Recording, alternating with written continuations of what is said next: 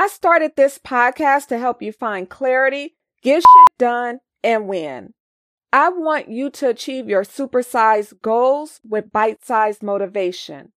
Hi, I am Tam. Today's note, the biggest problem you have is you. You are listening to the Sincerely Her podcast. This isn't an ordinary podcast. This is a podcast that will help you find clarity and win. It's not them, it's you. He may have done this and she may have done that, or she may be a bitch and he may be an asshole. But it's your choice if you decide to deal with people like that or let them affect your mood. If you aren't where you want to be in life, it's not your parents' fault. It's not the teacher's fault who said you couldn't.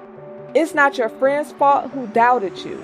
It's not even a stranger's fault who laughed at you. It's on you and how you handle life. We can't do anything about the hand we were dealt when we were born.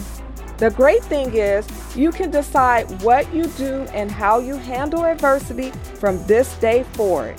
You may not want to hear this, but even if you have haters and doubters, the biggest problem you have is you. Thanks so much for listening to the Sincerely Her podcast. Remember, be you, trust yourself, be happy, travel, be authentic, have confidence, and never give up.